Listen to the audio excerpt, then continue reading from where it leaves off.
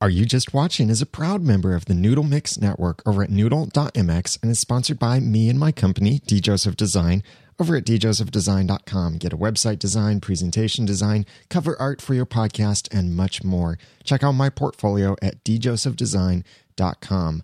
Are You Just Watching is also brought to you in part by GoToMeeting.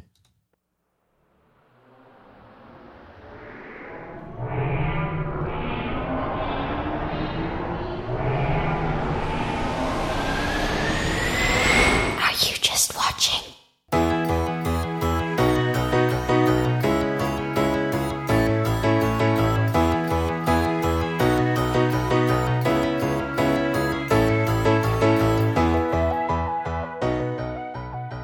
Are You Just Watching? Episode 18, Tron. The original Tron, that is. Welcome back to another episode. I'm Daniel Lewis. And this is the podcast where we share critical thinking for the entertained Christian. We have a special treat for you today.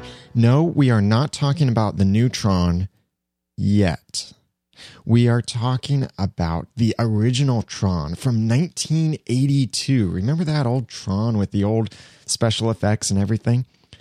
This is a special episode that was recorded actually before Are You Just Watching was founded. This is actually quite a monumental episode because this is what started Are You Just Watching. But before I explain more about that, let me tell you about our sponsor, GoToMeeting. If you are like most America, then you're probably traveling for Christmas and New Year's. But this time of year, as it's near the end of the year, is obviously very busy because all of these meetings and things you need to do to close out the year and stuff that you have to do while you're away or have to get done while you're away. That's why you need a tool that will allow you to conduct business even when you're not face-to-face with your clients and coworkers and colleagues.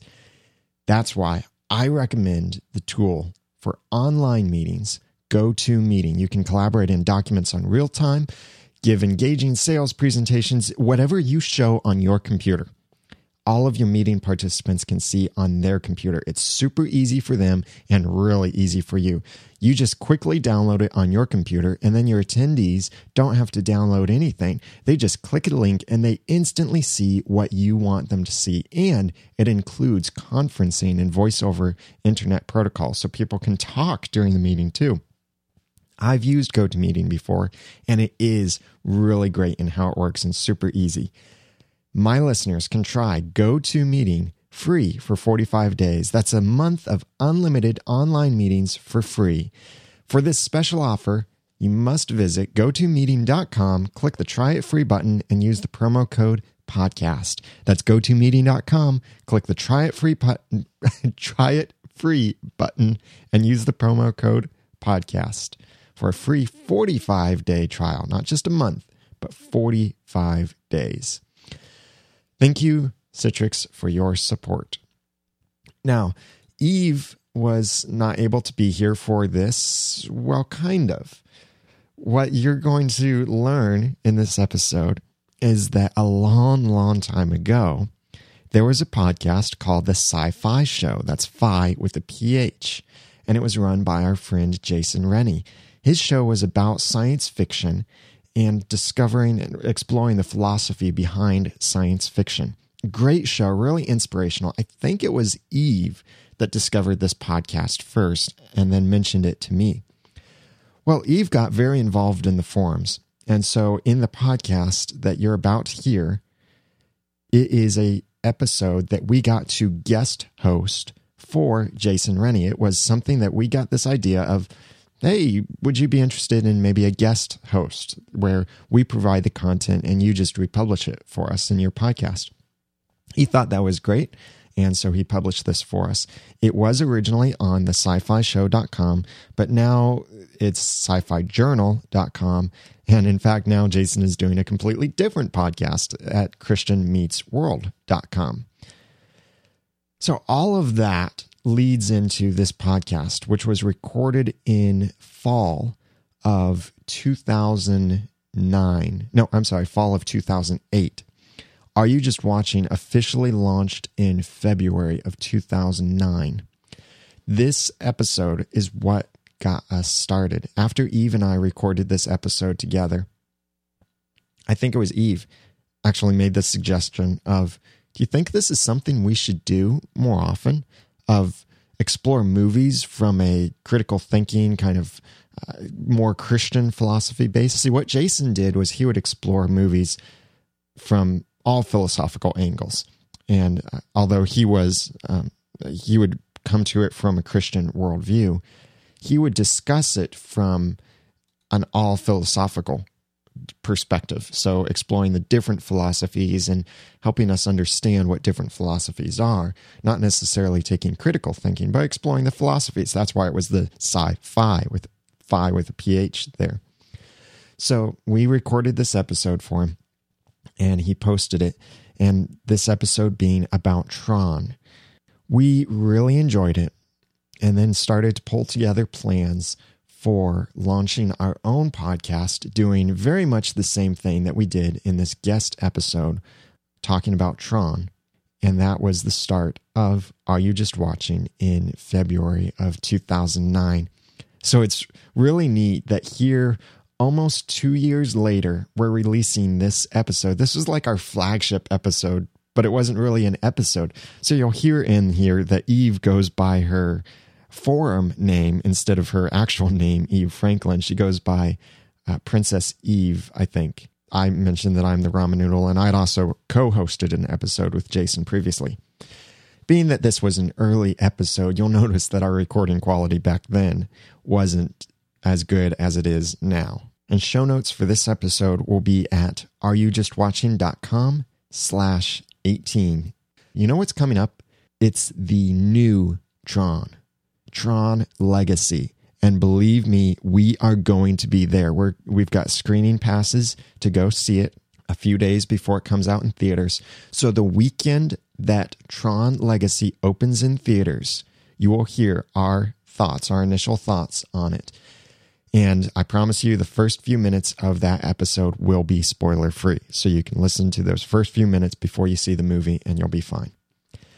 So now, without further ado, I present to you our episode for the Sci-Fi Show discussing the original 1982 Tron.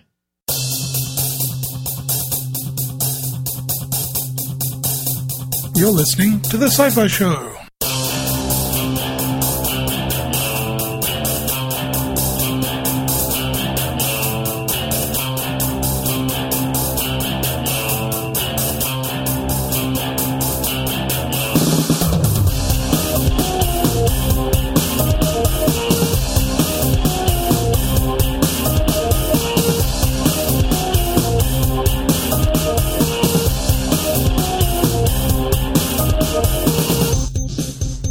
Welcome to Sci-Fi Show 53. Thanks for tuning in, everybody. Sorry the show's been so inconsistent for a while. I'm not sure what's going to happen there, but time will tell. So, today, my good friends Daniel and Princess Eve have recorded a show discussing the ideas found in Tron. It's quite a long one, but it's been on hiatus for a while, so I guess it can't hurt, can it? Anyway, I hope you enjoy it. Welcome to the Sci-Fi Show. I'm Daniel Lewis from theRamenNoodle.com. And I'm Princess Eve, better known from the Sci-Fi forums. Many of you may recognize my voice as Jason and I co-hosted a show a few months back about artificial intelligence, and it would be awesome if several of you were already subscribed to my own podcast at theRamenNoodle.com. But I'm not here to talk about that. Today on the show, we're going to take a slightly different approach to the way that Jason normally does things, in that Jason is great at taking a single philosophy and exploring that from either a single TV show or a single movie, or maybe a couple different movies. This time, we want to take one movie and explore the several different philosophies that are behind that movie. Though we will have to make a disclaimer that neither of us are big-time philosophers, and we may not get our terminology straight. Yes, or we may not even use the terminology at all. And also, I should say that the views expressed by Princess Eve and myself are not necessarily the views of either of us or of Jason Rennie, or this podcast, or anyone else in particular. Other than personally the person who said it. Correct. Unless we change our minds. So, let's talk about this classic movie from the 1980s, Tron.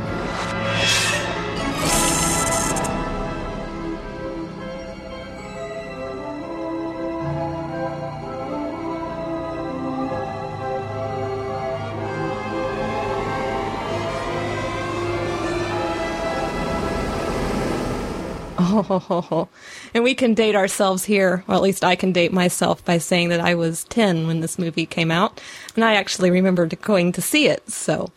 And I wasn't even born yet. I remember also growing up, Tron was one of my favorite movies. And I don't even really remember why it was my favorite, because there's not really that much to it that is cool. Maybe it was just the thing that he's in a computer. Yes, and the graphics in it were state of the art. Back then. Well, back then, but even now, if you think about it, what they used to create the computer look, no one else has ever done or really successfully followed up with, at least as far as I know. Let's first look at what the movie is actually about. Give a brief overview of it. Tron is a 1982 movie released by Disney about a character that is transported into the virtual world and then seeks to both free himself from that virtual world and free the programs, the good programs that are in that world, from the controlling power of what's called the Master Control Program, or the MCP, within that world. And there's a fun way that they do that. I also think it's funny to look at some of the technology, that the average technology that is in the film, because here everyone is typing in a command line interface with the old green screens, and it looks even a prequel to DOS. Mm-hmm. And it's all the green screens, and the keyboards are the really noisy, loud keyboards that you hear as they're clicking. Yes, and they have this entire building, which is floor after floor after floor of mainframe computers that are all connected together. So basically the building is one huge computer. Like refrigerator-sized computers. And that was just the floppy drive for one of the computers. And I have to laugh that there's this spot in the beginning where we see this big freaking setup that's all with one purpose of shooting a laser at an orange. Mm-hmm. Yes. Nowadays we think of something small, like in Honey, I Shrunk the Kids, where it's just a single cool-looking laser. Mm-hmm. But here they've got this, half the building almost, it looked like, is devoted to this laser system. And they have to go to the ladies' terminal, and they're like climbing up all these catwalks and circular little staircases and ladders. So it's like, this is all to get to her desk. I mean, this is crazy. Yeah, you think getting to your desk from some long walk outside or something is hard. Imagine crawling through a playset, practically. Technological playset. I even remember as a kid playing with Legos, I would often construct Legos to look like the big ships that had the two legs that stretched down on sides, and those legs would come into the center and then it would smash on something. Those were called the recognizers in the movie. Yes, and they were actually based on the game that was... I guess they were wanting to actually come out with the game after the movie was supposedly going to be a big hit, and they were going to have the game that they show Flynn playing with those recognizers in the game as an actual video game that they were going to release. I don't believe it ever came out, though. Yes. I didn't realize that, though that would make sense. Of course, nowadays they do that all the time. But the movie didn't turn out to be as big a hit. I mean, it's a cult classic now, but when it came out, it wasn't that big of a hit. And I think part of the reason was that the computer culture was still a mainframe, computer geeky kind of thing, and most homes didn't have computers. Most people didn't think about computers. There was a scene in which one of the programmers that worked for Incom in the movie mentioned to Dillinger, I don't even balance my checkbook on downtime. I have an abacus at home for that. And that really teased a giggle from me because, I mean, how many people even know what an abacus is nowadays? I'm raising my hand. I don't know what an abacus is. Oh, it's the thing that you counted on prior to the invention of calculators. It was like beads on a like in rack. Little House on the Prairie, which is not science fiction. Who would have ever guessed that Little House on the Prairie would be mentioned in the sci-fi show. Mm-hmm. The idea of being sucked into a computer was definitely a new thing when Tron came out, mainly because most of the audiences didn't know anything about computers. But we have a very famous movie that's come out, well, not recently, but within the last 10 years, is it, that Matrix came out? Mm-hmm. The whole idea there is that man living inside a virtual world created by a computer. And it may have actually have stolen a little bit from the idea of Tron. I hated The Matrix, actually. I should probably go back and watch it again to see if I like it any better this time. But yeah, there are a lot of similarities between the two in that, well, in The Matrix, characters could interact with this virtual world. They could come and go as they please in the virtual world. In Tron, it's they're only two one separate worlds. Yes, and only one character goes between them. Right. And that leads perfectly into how they wanted to introduce the movie, but didn't actually introduce the movie in that way. If you get the 20th anniversary collector's edition of Tron, and perhaps one of the other editions also includes this, on the second disc, it includes 3 deleted scenes. One of those deleted scenes is an introductory prologue that they thought they might have used to introduce the movie, but didn't actually end up introducing it. But I think it's a good way to help fire off our discussion. This is the story of 2 worlds and the beings who inhabit them. One of these is our world, the one we can see and feel, the world of the users. It lies on our side of the video screen. The other, an electronic micro-civilization, lives and breathes just beyond our grasp. This is the world of the programs. Because we, the users, have created this new world, part of us lives there too. On the other side of the screen. So the movie starts off first in the virtual world. And at some point breaks to showing Flint working on his computer, and it says, meanwhile, in the real world. So, trying to separate the 2 worlds. As opposed to the movie The Matrix, Tron disconnects these 2 worlds from each other. Whereas in The Matrix, the worlds are connected to each other. What happens in one world influences what happens in another world. Right. But they're separate in Tron. At least they give that impression for the duration of the movie. Well, in the end of the movie, they do also kind of merge the 2 worlds together because you see the real world fading into a city that looks very much like the city that exists inside the computer in the lights. And so they make a very pointed effort at the very end of the movie to fade out with the 2 worlds merging into one. So it's like they start you off wanting you to think these are separate. And then they end wanting you to realize, oh, these are the same. The same thing happens. Which leads into wondering about, are they connecting the philosophies in the virtual world with the philosophies in the real world? They want you to draw that conclusion. The very prevalent philosophy in this is this whole thing about the users and the programs. You want to explain that a little bit? In the computer world, the programs have a myth about the users, the people who program them to exist for specific purposes. But it's a myth because they are living in a repressive society which is discouraging them from believing in users or communicating with their users. And we should take this opportunity to point out that although people that don't come from a religious background may initially think that this is some kind of Christianized philosophy, it really isn't. No, it isn't. In fact, it really deals more kind of with a more of a demigod or like maybe a Greek or Roman pantheon of gods. It's not really a Christian doctrine of any sort. And even the majority of popular religions today believe in basically a single deity, not a whole myriad of deities. Whereas in Tron, every program has its own creator, right? Its own user. And they're different from each other. It's not a single creator creating each program with a specific separate purpose. It's every program having a separate creator that has a separate purpose. So it's a pantheon, really. But yet it is still a belief system because we see the characters within the movie even asking each other. You believe in the users? Yeah, sure. If I don't have a user, then who wrote me? And we see 2 basic contradictions to this belief system within the movie is agnosticism and deism. Well, deism is obviously the belief in God, but it's a distant, impersonal God who is not involved in the day-to-day life and decisions of the followers of that God.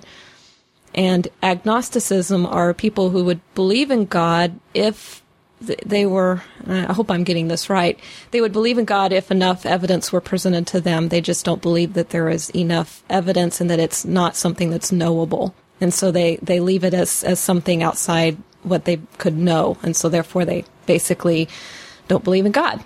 Or in this case, the users. Or the users, yes. But definitely the users are an acronym for God in this type of a world. Now, there is one program or a character within the movie, and that is Sark, which is the using the same actor as played Dillinger in the movie, and Dillinger was the owner of the company, Incom. And I don't think he was the owner. The CEO? Yes. Yes, he was the top dog. Yeah, he was the chief executive. That's right. So there's probably senior chief executive. Yes. There's probably a board of directors somewhere that actually owns the company. So the program equivalent of him actually has some kind of fear of the users, it seems, because when the master control program tells him that a user has entered the world, Sark suddenly becomes fearful in some sense. What kind of program is he? He's not any kind of program, Sark. He's a user. A user? That's right. He pushed me in the real world. Somebody pushes me, I push back, so I brought him down here. What's the matter, Sark? You look nervous. Well, it's just... I don't know, user, I mean... Users wrote us. And I think it's because he knows that users exist, and perhaps he feels a bit of guilt in knowing that he has already transferred his allegiance away from users to the master control program. He knows there are users, and he knows that he is being disobedient, really, to the purpose for which he was created. Now, there is the interesting aspect of the communication between the programs and the users as well. I have to laugh at some of the scenes in the movie where, like in the beginning, Flynn is trying to search for this missing file, and it goes back and forth between him typing on this old green screen command prompt trying to search for this file, and then you see inside where this search program is in this tank. The search program is called Clue. And it's in this tank trying to look around. It's driving between these canyons. And then there are these recognizer machines that are there to try and capture it and stop it. And he's actually communicating directly with Clue. Right. During the duration of this that whole sequence. scene. Come on. Where are you? There you are. Clue. Yes, sir. Clue, we don't have much time left to find that file. This is top priority. Yes, sir, I know, sir. This isn't just correcting my bank statement or phone bill problem again. This is a must. I understand, sir. Now, I wrote you. Yes, sir. I taught you everything I know about the system. Thank you, sir, but I'm not sure No buts, Clue. That's for users. Now, you're the best program that's ever been written. You're dogged and relentless, remember? Let me at him. That's the spirit. Now, keep that tank rolling, and I'll try to cover you from this end. Go. Sometimes, I feel like that's what happens when I try and find something on my computer, is that there's this little tank in the inside that's trying to go around and find it, and that there are these evil recognizers that are trying to prevent me from finding my files on my own computer. So maybe Tron isn't too far off from what really happens in the virtual world. We see, though, that in the rest of the film, the tyranny that exists within the mainframe, that the programs can only communicate with their users at these input-output towers, or the I.O. towers. One of the programs at one point says that he has to get to that tower to communicate with his user to receive further instructions. And the towers are not in use either, because when they get there, the guardian of the tower makes a comment. They hate this tower. They'd close it down if they dared. They keep me around just in case one of them wants to deal with the other world once in a while. You get that impression that tower is not only restricted, it's not used much anymore at all. Only when the bad guys want to talk to right. the users. Which is interesting that here the bad guys, which are all red in the movie, are trying to suppress or completely get rid of this religious belief of the users. And yet they believe it themselves. Yeah. And it's not just a belief for them. They actually know. Yeah, and they're keeping these channels open so that they can communicate with the users. Mm-hmm. Some of the comments that come out in the film that convey this oppression a little bit more are, like, right at the very beginning of the movie, there's this one program we're introduced to that he says he's a compound interest program, and he's being pushed into prison by some guards. Hey, look, you guys are going to make my user, Mr. Henderson, very angry. He's a full branch manager. Great. Another religious nut. Which kind of gives you the feeling that the guards are probably as much in the dark as the other programs are. I mean, they're leaders and know that there are users, but the guards, the people who are working for the bad guys, don't necessarily have as much knowledge as their leaders do. Very good point. They believe the company line, you might say. One way in which the relationship between the users and programs is brought out that correlates with our real world circumstances is that we see the programs asking kind of the same questions that humans tend to ask. Who am I? How did I get here? Where am I going? What is my purpose in life? Mm-hmm. The user-program interface is also referred to in the real world in kind of a very religious way. Dr. Gibbs, who's actually, I believe, the original founder of INCOM, at least he's discussed in that aspect, he makes the comment when he's talking to Dillinger. You know, you can remove men like Alan and me from the system, but we helped create it. And our spirit remains in every program we design for this computer. Walter, it's getting late. I've got better things to do than to have religious discussions with you. At first, when I heard that, I was sitting here going, religious discussions? He didn't say anything religious. But then I realized, the whole idea that a part of the creator exists in the creation kind of even refers back to even the creation account in the Bible where God says, let us make man after our own image, that there is a certain aspect of the image of the creator that is translated into the creation. Is that shared with other religions? Well, obviously the Greek pantheon. The Greeks believe that the gods existed in the same way, looked the same as people, but I think that was really the other way around, in which that people created gods in their own image, not necessarily that the gods created their creations in their image. So that would be a view that we could say is kind of unique or is kind of exclusive to Christianity. Right. I think so. I mean, not that I have all knowledge of all religions, but it seems to me that most of the other religions believe that gods are created in the image of man and not vice versa. We even see the user-program relationship with the Master Control Program, or MCP. Mm-hmm. But his role has kind of flipped from when he was created, and we'll talk a little bit more about him as the show goes on. But let's first get into talking about some of the specific programs and certain things that we can pull from them. First, of course, is Tron.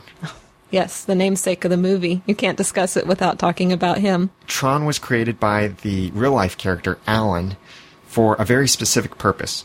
Yes, he was created to be a security program. Alan had realized that people were obviously using their access to the mainframe for unrelated business, and so he was going to create a program that would watchdog the system and prevent unscheduled use of the system and other such things like that. Then the issue arises that when the MCP finds out what Tron's use is for, he doesn't want to be held accountable by an external program.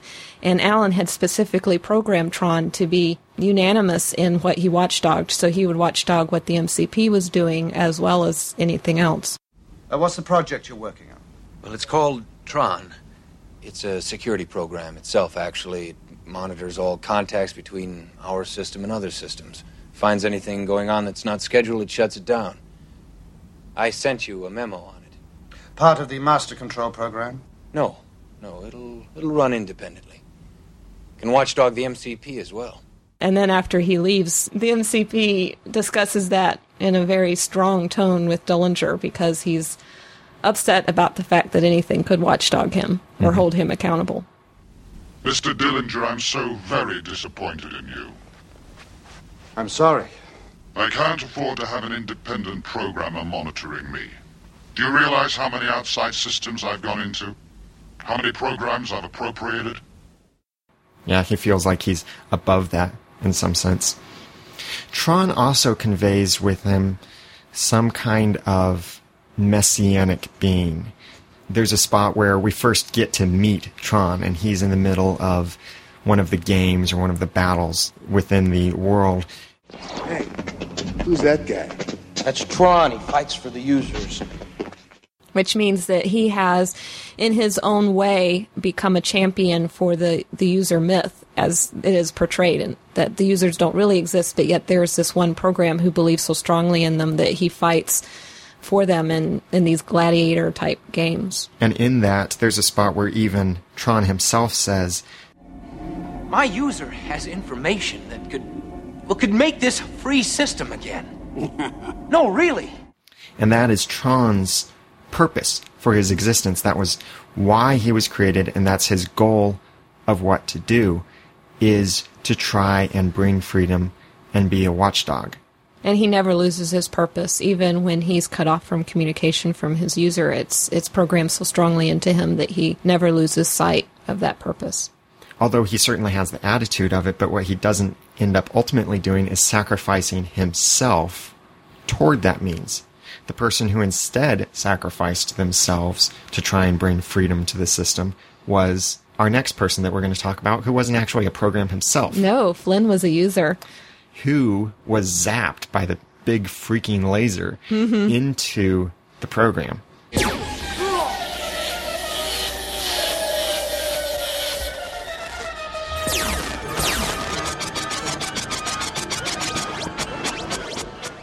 Definitely an interesting view of scanning. And Flynn is the only transcendent character in the whole movie, that he existed in both the real world and then he's thrust unwillingly into this virtual world. And that's a very important point, because people who try to turn him into a Christ figure, they miss the aspect of him being not only an unwilling participant in this whole struggle, but he's also not really aware of what he's there for. When he first gets there, he's very disoriented and he doesn't realize where he is, and he's still trying to figure out this bad dream and wake up from it. And I would even venture to say that that is contrary to the way that most religions would portray a messianic figure, because they either would portray him as someone who was chosen or someone who put it upon himself to save others, whereas Flynn was not chosen. He was actually going for he didn't go willingly, but his whole reason for being at the company at Incom was a selfish reason. Yeah, really. he was bitter for Dillinger taking the credit for some games that he had written, and so he's seeking to get revenge. He's actually seeking to get proof that he wrote them. So Flynn gets thrusted into this unwillingly, but then near the end, he does sacrifice himself. But it's not his own sacrifice that saves the system. His sacrifice merely provides Tron with the opportunity to defeat the Master Control Program. Where's Flynn? It was incredible. He threw himself into the beam and distracted the MCP just long enough for you to get the disc in. He saved us. He really did it. And there was a kind of a cool little David and Goliath scene there at the end. I always thought, whenever any movie makes a character suddenly giant size, I always think it's absolutely stupid. Tron, I always thought, even from a kid, I thought that was the most stupid part of Tron, seeing Sark become a giant like that. Right. Even the newer movie, Pirates of the Caribbean, say it for both audiences. Even that movie where Calypso becomes this, giant woman, I thought, that's kind of stupid. Well, that's off the point. Sorry for taking us off the point. Yes. Oh, that was my fault. So I'm sorry. Another tiny character, both in size and also just its appearance in the film, is Bit. Oh, yes. Bit. Yes. No. No. You like my Bit impression? Yes, that's very good. Hold it right there. Yes. What do you mean, yes? Yes. Is that all you can say? No. Oh, anything else? Yes. Positive and negative, huh? You're a bit. Yes. I have to give a connection here to another TV show that really didn't last very long, and I don't recommend watching if you don't like the sight of blood. Threshold contained this alien information ship that resembled BIT in some kind of way, and it's this transforming shape, and it changes shapes as it does different things. I just thought it was an interesting correlation, and maybe not even intentional. Just interesting side mention there for a canceled science fiction show that I'm glad it was canceled. Threshold was stupid. Do you think BIT has some kind of a spiritual aspect in some way? Yeah, it would seem like it, because BIT was like this guide to the programs. We saw him helping both Clue. Right, and right, Flynn. at the beginning of the movie, and then later Flynn. So BIT was helping a program and Flynn, who was a user. Making decisions, because they would ask him, do you think I can merge with this data stream? And BIT would say, yes. And then when Flynn was trying to figure out how to fly the recognizer, BIT was informing him what he could and couldn't do by answering yes or no to Flynn's shouted and desperate questions at the time. Yeah, it's almost like BIT is this sort of spirit guide. Well, where's your program? Isn't he going to miss you? I'm your program. Another mouth to feed. We see that kind of belief in many different philosophies out there. When I say spirit guide, probably the first thing that comes to mind is like some sort of American Indian belief.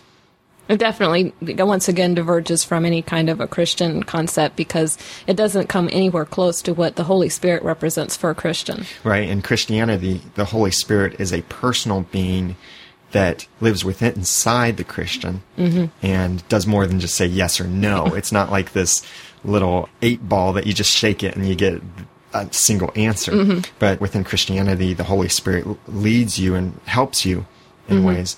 Within religions like American Indians or other types of mysticism, these spirit beings are guides. And they're not necessarily perfect either. Right. And we don't really see BIT developed as a character. Yeah, he really isn't a character, and he only appears in 2 places. He's only there at the beginning with Clue, and then Clue tells him to run away, and then he reappears rather mysteriously when Flynn is trying to fly the recognizer. We don't exactly know where he comes from. He just kind of pops up there. And then he gets locked inside the recognizer by the force field. Well, we obviously can't miss a discussion of Ram. He was the character that represents, I think, the strongest aspect of a skeptic, in that he was the one that kept asking some very skeptical questions about the user myth. It's funny that in the beginning of the film is when we first meet Ram. From his just personality, it's obvious that he's been stuck in this prison for a while. But the way he says it... Hey, what's been going on in the other sectors? I've been stuck here for 200 microcycles. As if that's a very long time in computing. And it is. Yeah. Today, that's an ultra long time in computing, because now we're talking about nanoseconds and less than that. His character totally has that personality of he's been broken or being broken by the oppression and by the kind of the war despair tactics that are being used and pushed upon the prisoners. I don't even think that he realizes how much he's lost his faith, because I think it really is a matter of losing his faith. It's like, you don't really believe in users, do you? It's kind of that, I haven't talked to a user, so I don't believe in one, and I don't understand these people who do. It's just kind of a total take a step back and not believe. Yeah, about 3 minutes into the movie, when we meet that compound interest program that is pushed into prison and called a religious nut, that's when we meet Ram, and Ram asks, You believe in the users? Yeah, sure. If I don't have a user, then who wrote me? That's what you're doing here. Master Control Program's been snapping up all us programs who believe. So we see right away that Ram is questioning things, because he's been broken. And later on, we hear Ram even doubting that the users really exist. Really think the users are still there? Yeah, I think there he's really expressing more of an agnosticism, of not really thinking that users are knowable. It's not something that he can really know. Because he's never seen a user, he's never communicated with personally communicated. Yeah, or maybe it's been too long since he's communicated with one. The other main character, besides Tron, is the Master Control Program. Oh, good old MCP. I think it's funny when we get to see the MCP, because in the virtual world, he's this big, scary face. But in the real world, it looks like he's masquerading around in Dillinger's office as an early version of the Microsoft Surface. And if you don't know about the Microsoft Surface, then I recommend that you search YouTube for the Microsoft Surface parody video from sarcasticgamer.com. The MCP is interesting because we see a lot of parallels between the MCP and Tron, and how a lot of more modern movies portray technology as achieving some kind of consciousness.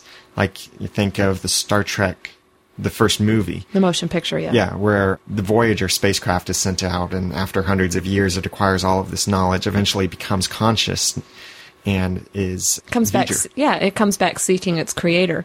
We also see Terminator, where Skynet goes online, and then a short time later it becomes self-aware, and then seeks to take over the world, and also The Matrix, where the machines try to take over the world. Or even iRobot. That's another one that has discussed that. They realized the only way to protect humanity was to control humanity. Mm-hmm.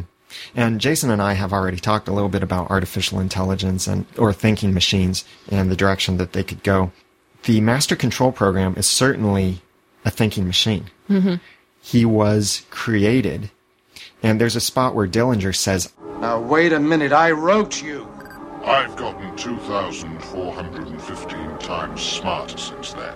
There was a spot later in the movie where the MCP, though, claims that it was not written by any one user.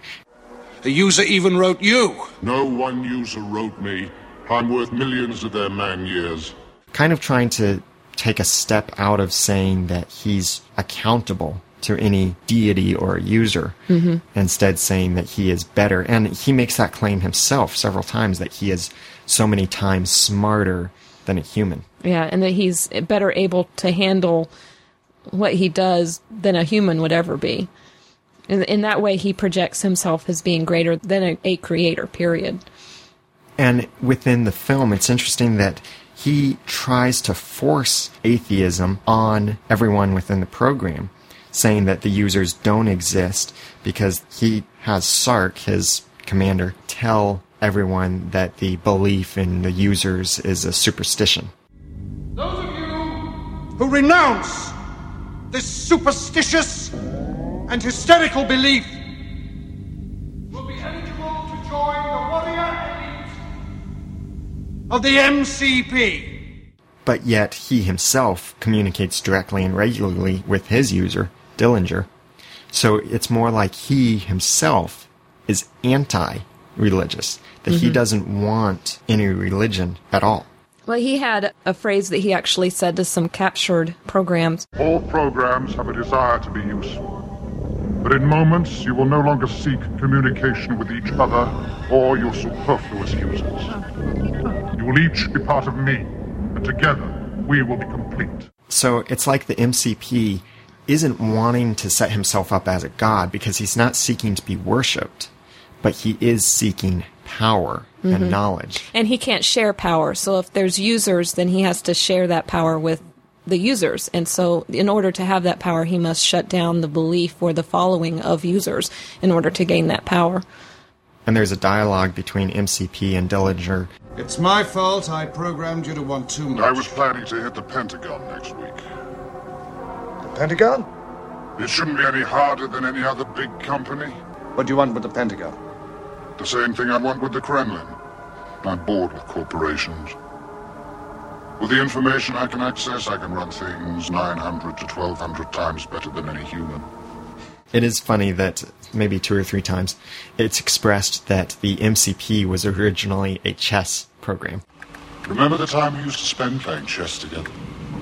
When he's talking to Flynn right before he digitizes him into the system. You got to think that that's maybe where it got this desire for power, this plan to try and eliminate its enemies, is from being a chess program where the purpose is to defeat your opponent.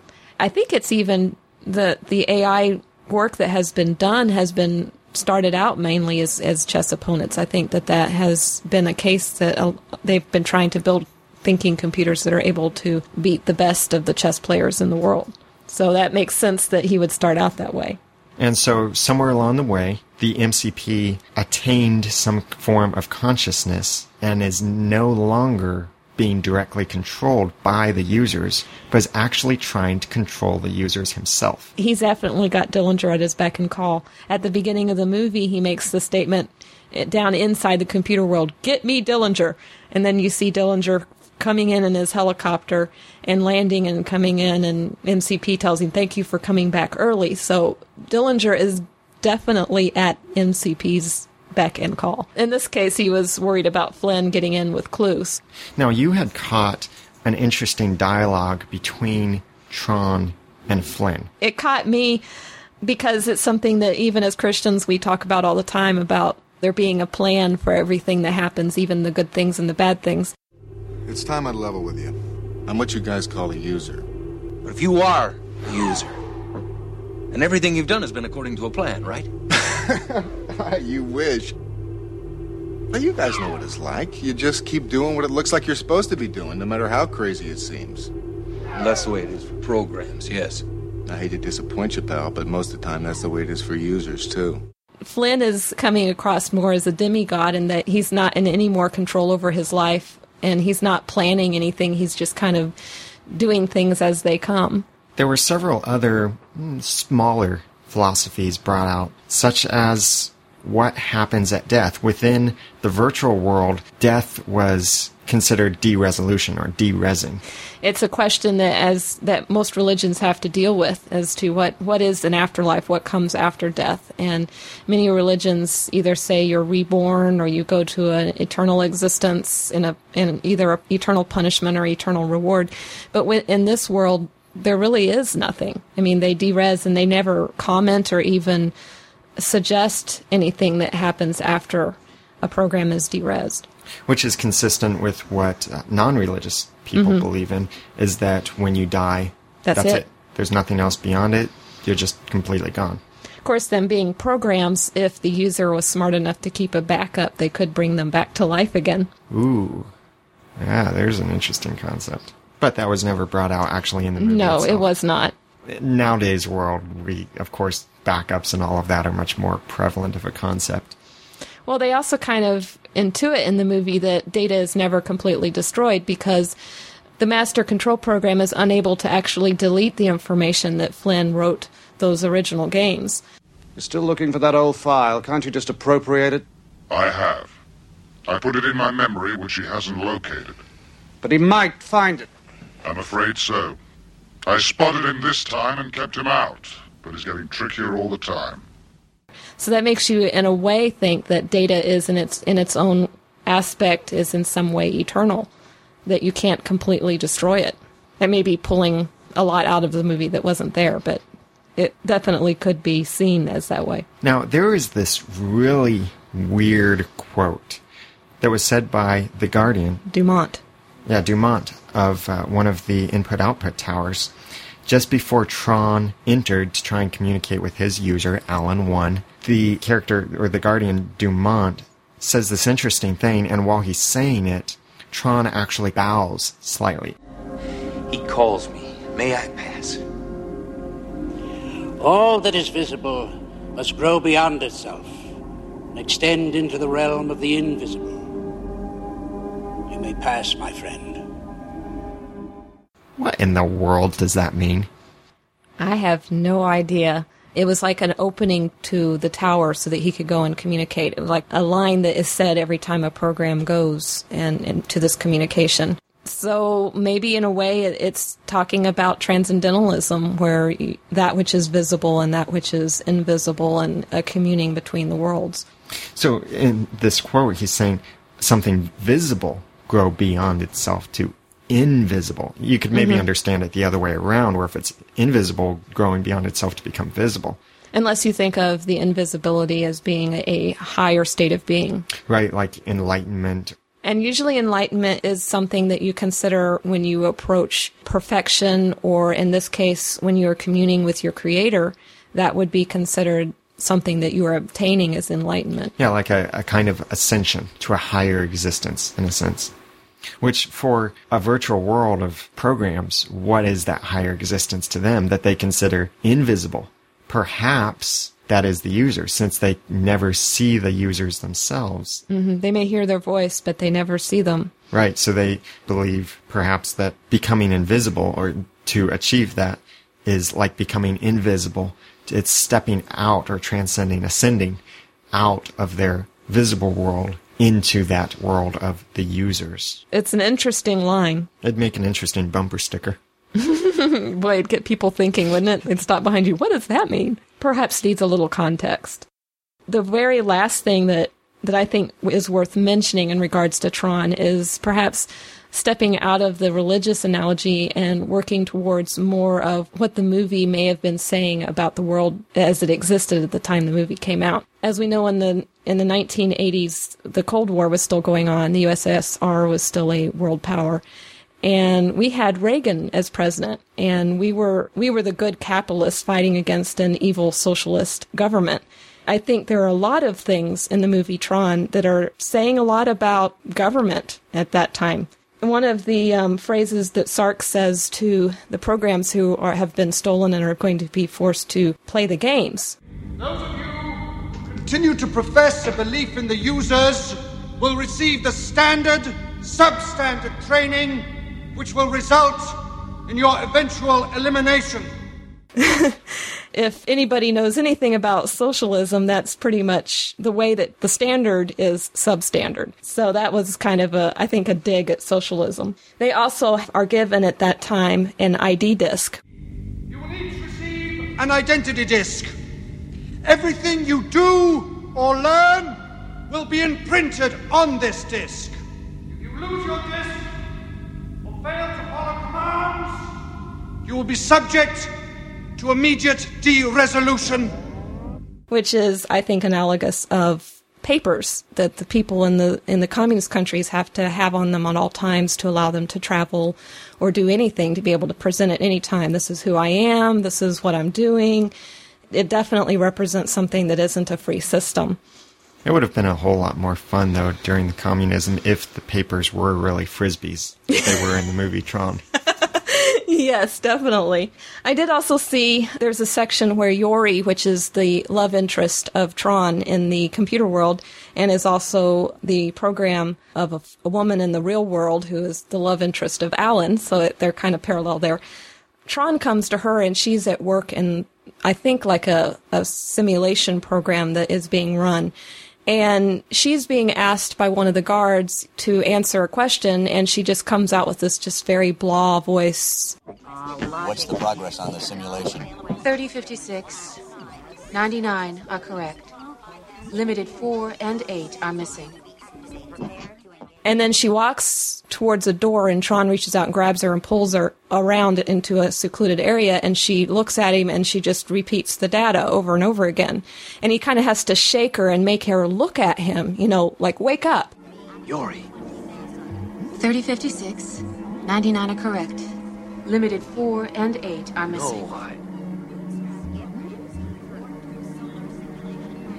Tron. I really got the sense there that people that were working in the system were brainwashed drones in some way, shape, or form. That even the people that were being used by the Master Control Program had become drones and brainwashed into completely not thinking about themselves or about anything outside of their duty. Perhaps because when the Master Control Program assimilated their knowledge to make itself more powerful, maybe it was actually cutting and pasting it from their memory, that just completely removing it from them to leave just these drones because he had taken what they had. And once again, I think that's a commentary on a socialist form of life. There is another statement in there that made me think of government in some way, and that was the guardian of the I.O. Tower. He made a comment, I believe, to Yori. Why, I could be derezed just for letting you in here.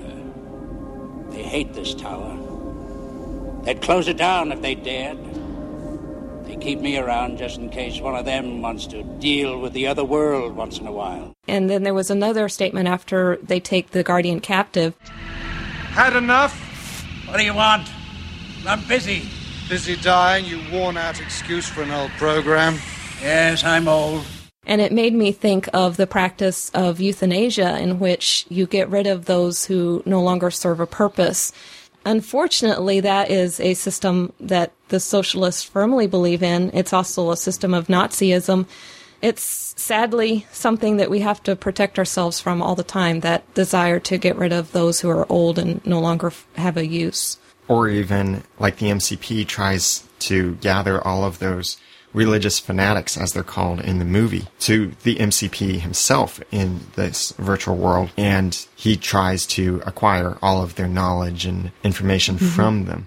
Yeah, and he becomes the government that controls and restricts. So in the way, the MCP is the ultimate authority in everything. He restricts where you can go. He restricts what you can talk about.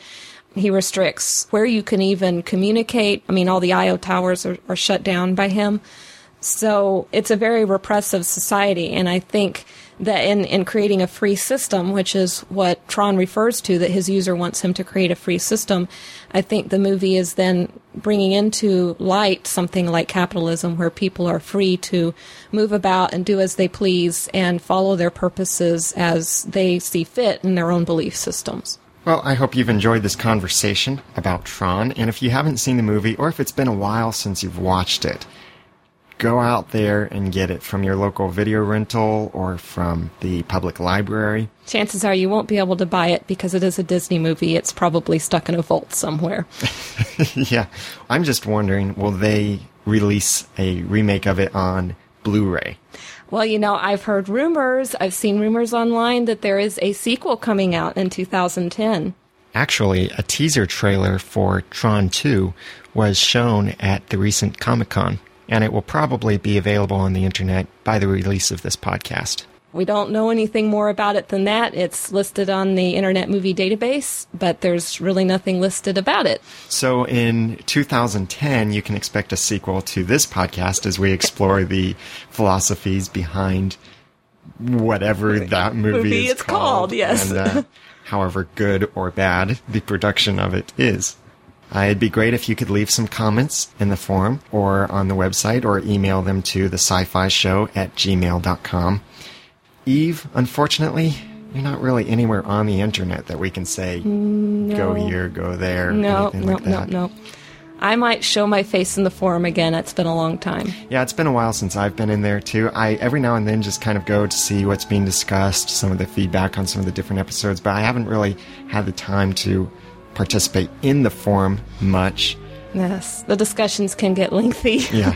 If you enjoy hearing my voice, then you can go to theramennoodle.com, THERAME, a couple of N's, a couple of O's, DLE, and a .com. And that's where I have my podcasted seasoning packets of comedy from the life of a bachelor. And you can also follow me on Twitter at twitter.com/theramennoodle, spelled the exact same way. And I have to put a plug in. It's a really entertaining podcast. Well, thank you. Let us know what you thought of the show. Share some of your own thoughts about some of the things discussed here, or other things that you liked or didn't like or caught from the movie Tron. And we look forward to hearing from you. For Jason Rennie and Princess Eve, and for myself, Daniel Lewis, thank you for listening.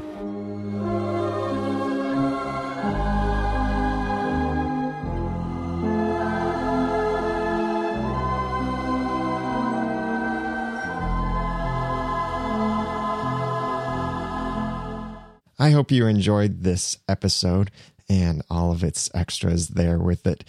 It's really neat to go back and listen to our first episode before we were making episodes, and just seeing so much history there and seeing what launched Are You Just Watching into what it is today. And it's very nostalgic. Now, like we mentioned, or in the beginning, is that the show notes for this episode are at areyoujustwatching.com/18. Be sure that you check out those show notes, and you can see some of the scriptures that we mentioned and some of our thoughts shared in there. As well, we suggest that you leave a comment on what you think about the original Tron and what you think about the upcoming Tron Legacy, which will be totally awesome. Our next episode in the feed will be our initial reactions on Tron Legacy. We're going to see it in the theaters, and we will have that episode out on the opening weekend. So watch for that. But we want to hear your feedback for this episode and for Tron Legacy when it comes out. You can send that to, well, or comment on the show notes at areyoujustwatching.com/18, or send that to feedback@noodle.mx, or call 859-353-4332 and let us know your thoughts there.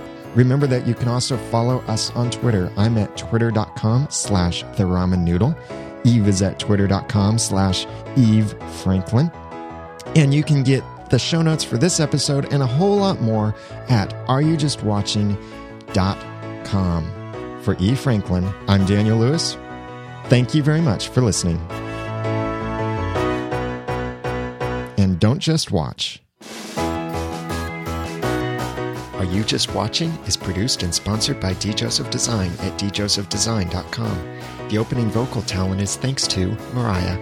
Our theme song is used courtesy of Answers in Genesis from their exciting Vacation Bible School curriculum, Operation Space, which you can find at answersvbs.com.